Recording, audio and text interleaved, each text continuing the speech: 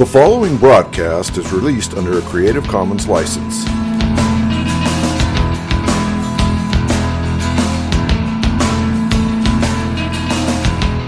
I believe in Jesus Christ, the only Son of God. I believe He lived and died, and that He rose again. I believe and trust in Him.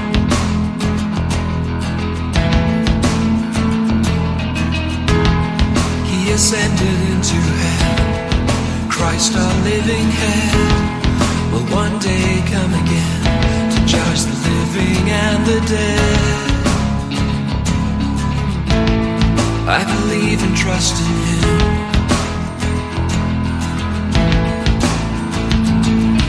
I will trust in my Redeemer, sing of His love that lasts forever, know His full and sure salvation. I will trust in Him. Oh, the world falls around me, I rest and know that He has found me. Christ, the rock, is my foundation. I will trust in Him. I will trust in Him.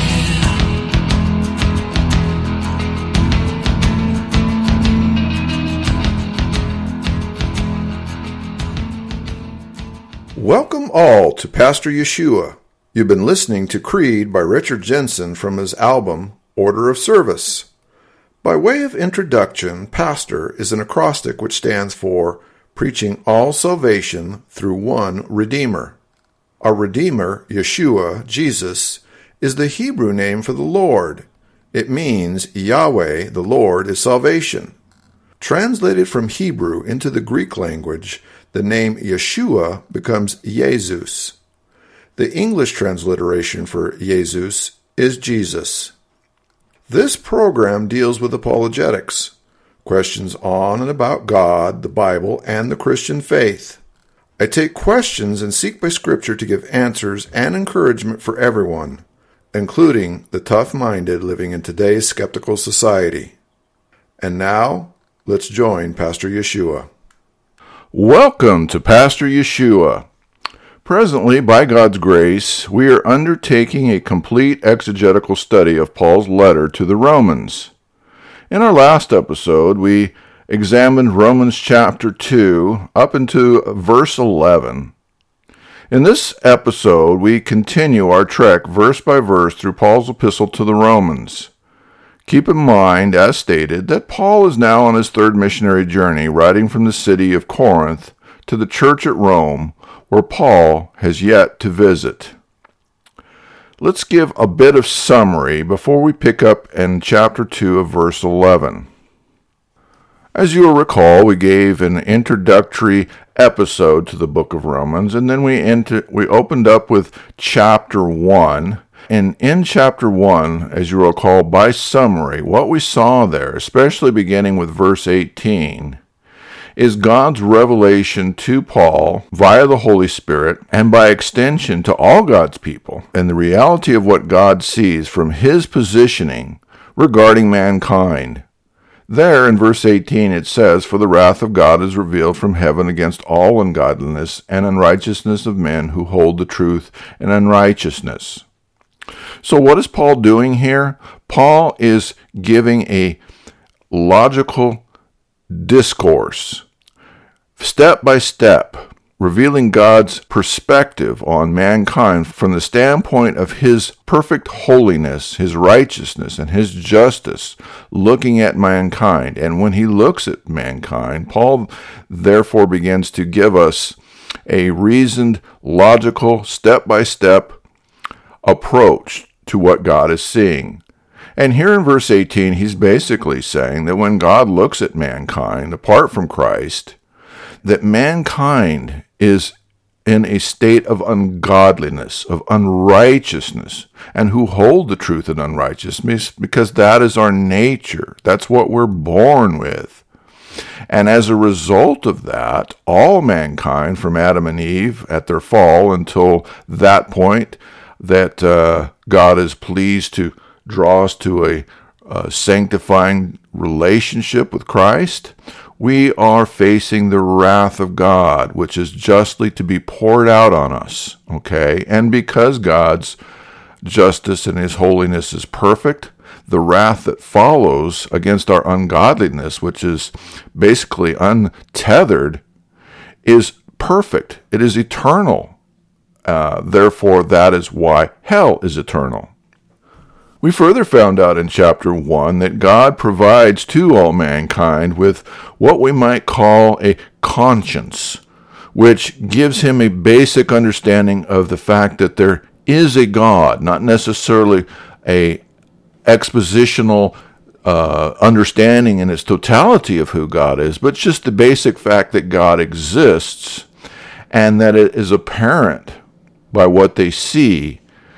And as a result of that conscience, God is made manifest to them, not in the sense that it's going to lead to salvation, but rather that it's going to lead to condemnation, because what does man do? He violates his conscience at the end of the day and repeatedly does what he knows to be wrong oftentimes. Ultimately, man's unregenerate heart compounds itself, as stated so often, like water, which seeks its lowest level and becomes festered with all sorts of spiritual disease, and man is ultimately cut off from God because of his nature. As the unregenerate man continues to deny his conscience and denies the visible revelation of God, of the existence of God, God progressively withdraws his presence and his sanctifying general grace from those, and man's heart becomes progressively dark, and he exchanges, as verse 23 says, the glory of the uncorruptible God and changes it into an image made like corruptible man, and to the creation, to birds, to four-footed beasts, and to creeping things. This is the nature of what man does when he rejects God in his rebellion. Man then begins to, thereby in verse 25 and following, as God continues to withdraw, God gives them up to their natural, base, carnal affections, all across the board, wherever it may be, in terms of everything that man looks at, rather than looking at the world around them and at ourselves in terms of glorifying God. We exchange that and we begin to glorify ourselves. We are seekers of pleasure rather than seekers of God. This ultimately leads to verse 29, verse 30, and verse 31 of chapter 1, where all of these various natural proclivities of man reach their ultimate debased level in all of the words that we looked at and their definitions. In chapter 2, we began to look at the idea that for those of us who are looking at chapter 1 and seeing this awfulness of sin and thinking that we ourselves are better because we have avoided 1, 2, 10, or 100 things on the other side of the fence, that somehow by virtue of avoiding 1 or 1,000 things that we're in a better position. God contradicts that by saying, well, for you, you're inexcusable when you judge, or when you judge another, you condemn yourself because you've done the same things. What is he saying? Basically, he's leading up to chapter 3 of Romans, where he's going to say that all have sinned. So it doesn't matter what the sin is. The fact is that we've all sinned, and on that basis, we all are worthy of death. Continuing, he tells us in verse 3 that we're not going to escape the judgment of God simply because we're judging others horizontally and believing that we're somehow slightly better than them in some way, shape, or form. Finally, we learn in our closing verse of last time, verse 11, that God is not a respecter of persons. He doesn't care whether you're black, white, Hispanic, or what race you are, what gender you are, or any of that. The issue is that we've all sinned, and that we have all fallen short of God, there is no excuse, and it doesn't matter that, horizontally speaking, I'm better than Adolf Hitler, I'm better than Ted Bundy, I'm better than whoever else, because I haven't done as badly as them. The issue is I've fallen short of God, who is the perfect standard, and on that basis, I have sinned. Period. End of story. Now, at this point, we continue with chapter 2, verse 12, where it says there, "For as many as have sinned without the law shall also perish without the law. And as many as have sinned in the law shall be judged by the law." Now, first of all, let's talk about sin. In the Greek, hamartia, it means simply to miss the mark. It's an Old English term adopted from the sport of archery, and in this case, the mark or the goal would be to achieve a bullseye, 100% of God's perfection in 100% of his attributes, 100% of the time, which is what God does. Anything less than 100% at any time would be to hamartia, to miss the mark, or to sin. So here, Paul launches his legal argument as prosecutor for the guilt of all mankind as seen by God according to God's revelation. If you don't know or don't follow God's law, then you will perish without his law. The reason is that the law only serves to display how guilty mankind is. The law is like a ruler measuring 12 inches. And the reality is that mankind, all of mankind, is never more than 10 inches on the same ruler. If we apply the ruler, we have the confirmation that we have fallen short. But even if we hide the ruler, the reality is that we do not measure up. We may not know how bad the situation is, and one person has stated can compare their standing at 8 inches and another at 3 inches and still another at 10. But regardless of these horizontal differences, the only measure that matters is that of God. And in that respect, we have every single human being on earth has fallen short. Now, well, what about those without the law? Well, here it says that they are judged according to God's general revelation. They are judged according to their own conscience, which we studied in chapter 1, which is given to all mankind by God. Is it slightly different from person to person? Yes. Does it vary based upon culture and environment and upbringing and school and church and 1,001 things? Yeah. But the point is, it's there to some degree. And whatever is there, God's going to, open it up as the ruler, and he's then going to compare each and every one of our actions according to that ruler that he's implanted in our minds and hearts, and he's going to go, look, your actions as seen from birth all the way up until that point that you died, don't measure up to the ruler that I gave you. You've fallen short. You've sinned. You've hamartiaed. You've missed the mark. So those who know partially or completely the law are judged proportionally to their knowledge and compliance with the law, plus compliance and obedience to their own conscience, verse 12 and 13. Man's conscience either accuses or excuses him. If he does not repent, God judges according to the most secret thoughts and convictions of our heart, as according to verse 15 and 16. The point is that God will equally judge the living and the dead, and all who are without Christ will be judged guilty and will find their just reward of death and hell. Verse 13, "For not the hearers of the law are just before God, but the doers of the law shall be justified." It is entirely insufficient to simply hear, to simply know, or to simply understand, even if one has 100% of all of these various things above.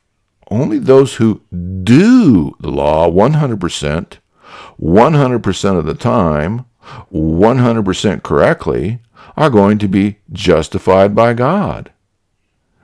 And in fact, as James chapter 2, verse 10 points out, quote, "For whosoever shall keep the whole law and yet offend in one point, he is guilty of all." Verse 14, "For when the Gentiles, which have not the law, do by nature the things contained in the law, these, having not the law, are a law unto themselves." So here, Paul provokes his Jewish audience, whom he always has the greatest desire to reach. In this case, Paul uses the Gentiles, whom most, if not all, Jews would have seen as unclean. Secondly, the Jews thought themselves privileged and elite since God had given them the Mosaic law. Contrary to this, Paul points out that by Jewish mindset, these pagan, uncircumcised people, the Gentiles who do not even have the law, are on the same playing field and arguably better than the Jew who do by nature these things which are in spirit the law is trying to accomplish. Having said this, we know that neither the Jew nor the Gentile are doing the things contained in the law by their unregenerate nature. Because no matter who you are, our unregenerate nature is an enmity with God, and we are in rebellion against God, His Word, and His law. Were this not the case, Romans 3, which says there is none good, no, not one, we have all sinned, would be false. And since righteousness and pleasing God would be a possibility, then Christ's sacrifice would be unnecessary and pointless.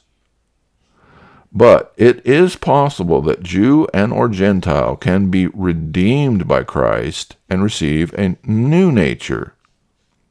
It is this new nature given by the indwelling Holy Spirit, which Christ working in and through us, which allows us to do by His nature the things contained in the law. Verse 15, "Which shew the work of the law written in their hearts, their conscience also bearing witness, and their thoughts the meanwhile accusing or else excusing one another." Paul echoes the prophecy of Jeremiah chapter 31, verses 31 through 33, regarding God's plan of reconciliation with His elect. Quote, "Look, the days are coming, this is the Lord's declaration, when I will make a new covenant with the house of Israel and with the house of Judah. This one will not be like the covenant I have made with their ancestors on the day I took them by the hand to lead them out of the land of Egypt. My covenant that they broke, even though I am their master. The Lord's declaration. Instead, this is the covenant I will make with the house of Israel after those days. I will put my teaching within them, and I will write it on their hearts. I will be their God, and they will be my people," unquote. Now, Hebrews chapter 10, verses 1 through 22 provides the explanation as to how this is accomplished. Here in Hebrews, it's clear that the law is only a shadow of the good things that are coming, not the realities themselves. For this reason, it can never, by the same sacrifices repeated endlessly year after year, make perfect those who draw near to worship. Otherwise, would they not have stopped being offered? For the worshippers would have been cleansed once and for all, and would no longer have felt guilty for their sins. But those sacrifices are an annual reminder of sins. It is impossible for the blood of bulls and goats to take away sins. Therefore, when Christ came into the world, He said, "Sacrifice and offering you did not desire, but a body you prepared for me. With burnt offerings and sin offerings you were not pleased. Then I said, Here I am. It is written about me in the scroll. I have come to do your will, my God." First, he said, sacrifices and offerings, burnt offerings and sin offerings you did not desire, nor were you pleased with them, though they were offered in accordance with the law. Then he said, here I am, I have come to do your will.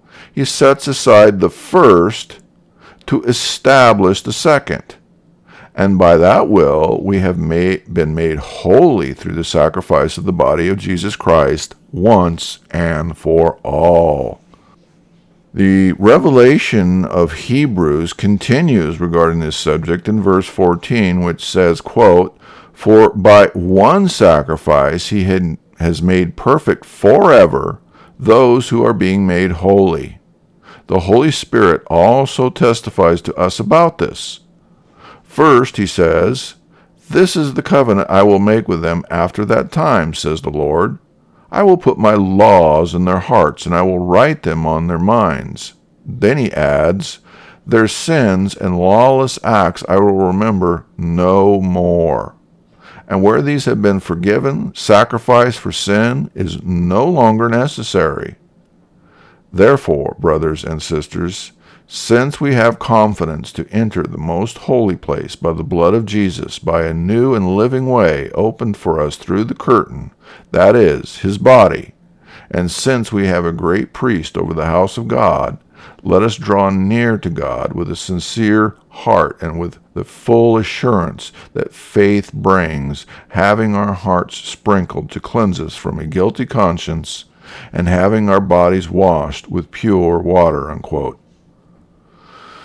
So, Jeremiah, Hebrews, and others all point out the reality that only God is capable of exhibiting righteousness, because that is his nature, his character, his attributes.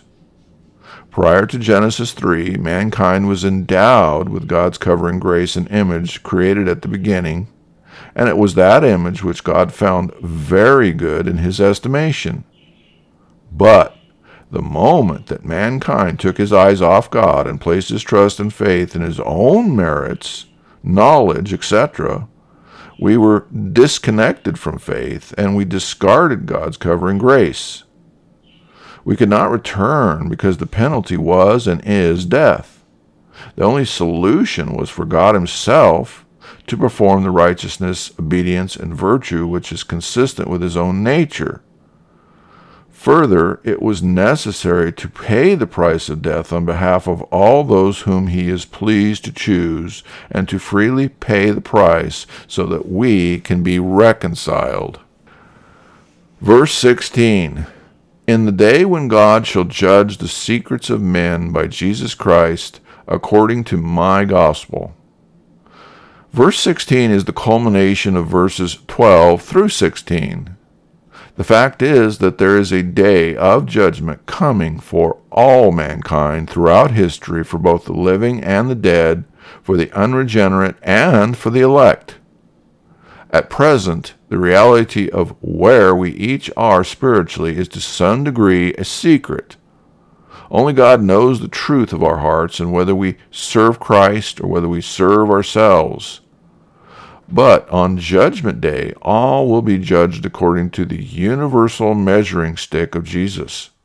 Further, there is no mystery involved because God provides God's clear revelation of Jesus and what his ruler looks like, so there is no ambiguity about the details, the method, and or the consequences. Everything we need to know is within the gospel.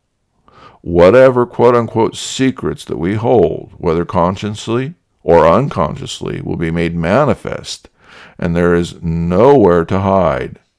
There are no excuses, and the outcome is eternal. Verse 17, behold, thou art called a Jew, and restest in the law, and makest thy boast of God. In verse 17, Paul segues and begins a legal argument in order to illustrate the futility of righteousness according to man's works and merits versus righteousness freely given by God's grace according to Christ's finished work. Here, the hypothetical given by Paul is to assume that you are a Jew. In actuality, the hypothetical can include anyone of any race, gender, or nationality. But the example of a Jew is given because at this point, 1, the Jews are who Paul is talking to, and 2, the Jews are the ones who historically, at this point, are the ones who are trafficking in the law as a means of pleasing God. So, assume you are a Jew and that you are placing all your hopes, expectations, and efforts into pursuing pleasing God by fulfilling and following the law. Further, by virtue of your attempts to do so, you ultimately can go around telling yourself and others that you have in fact pleased God and that God is satisfied with the results, or at least with your sincere efforts. Verse 18, and knowest his will, and approvest the things that are more excellent, being instructed out of the law. So here the hypothetical continues. Assume further, from verse 17, that as a Jew you know God's purpose, his wishes, and his desires. You are an expert who skillfully and honestly studies, weighs, and can positively identify and distinguish between good and bad, lawful and unlawful, and anything being correct versus incorrect. You have received and understood all of what you know from God's law. Keep in mind that when we're talking about the quote-unquote law and being a Jew, we're not limiting ourselves to the 10 Commandments. We are ultimately talking about all 613 laws, ordinances, statutes, commandments, rules, and regulations which became part of the law. More importantly, here, by virtue of personal experience, Paul points out that the average Pharisaical Jew assumes that they, quote-unquote, know God's will and approve or gravitate towards the, quote, more excellent, unquote, things because they are instructed out of the law. In other words, knowledge and instruction of the Mosaic law became the basis and the bias by which those who pursue it assume that because they pursue it, that they are closer to God or impressing God by their piety. It is a vicious cycle of misguided circular reasoning. Verse 19, and art confident that thou thyself art a guide of the blind, a light of them which are in darkness. So again, the hypothetical from beginning at verse 17 and continuing with 18 here continues in verse 19, saying that this misguided circular reasoning of self-righteousness creates arrogance and false confidence, wherein not only do you think that you are righteous and can please God based upon your own wisdom and piety, but you also believe that you are now in a position to teach and guide others to the same level of self-righteousness.